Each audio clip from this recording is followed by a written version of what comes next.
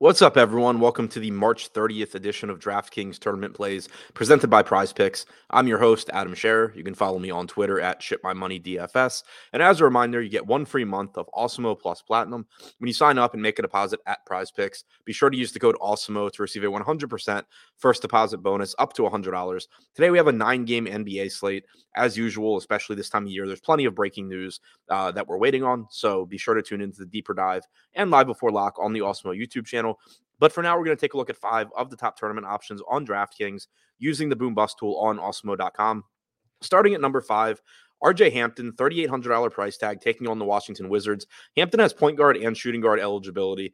He's not a very good point per minute fantasy producer. In 10 starts this year, where Cole Anthony has also been active, Hampton has only averaged 0.65 DraftKings points per minute, but he's also averaged 27.3 minutes per game, and there should be plenty of minutes available for him again tonight. He's currently only projected for about 2% ownership, with a 6% chance of being in the optimal lineup. As long as his ownership projection remains that low, there is some merit in going to him in tournaments. Number 4, Damian Jones, $4,800 price tag, center only, projected for 5% ownership with a 9% chance of being in the optimal lineup.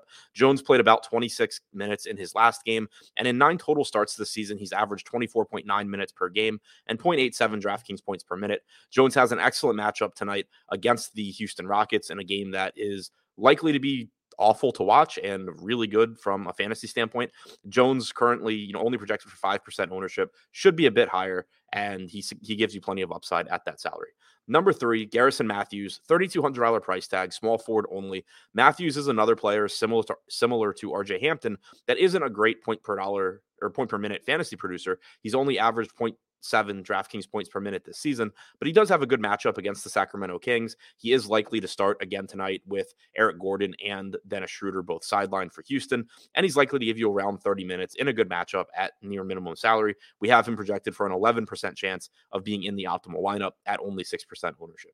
Number 2, Luka Doncic, $12,000 price tag, taking on the Cleveland Cavaliers. Cleveland is a solid team, we know that, but their defense is hurt a bit without Jared Allen, and now they're also without Evan Mobley. So they're missing both of their normal front court starters, and 2 guys that really shore up that defense. So I think it's likely that we see Cleveland struggle a little bit defensively here. And on top of that, Dallas is also going to be without Spencer Dinwiddie.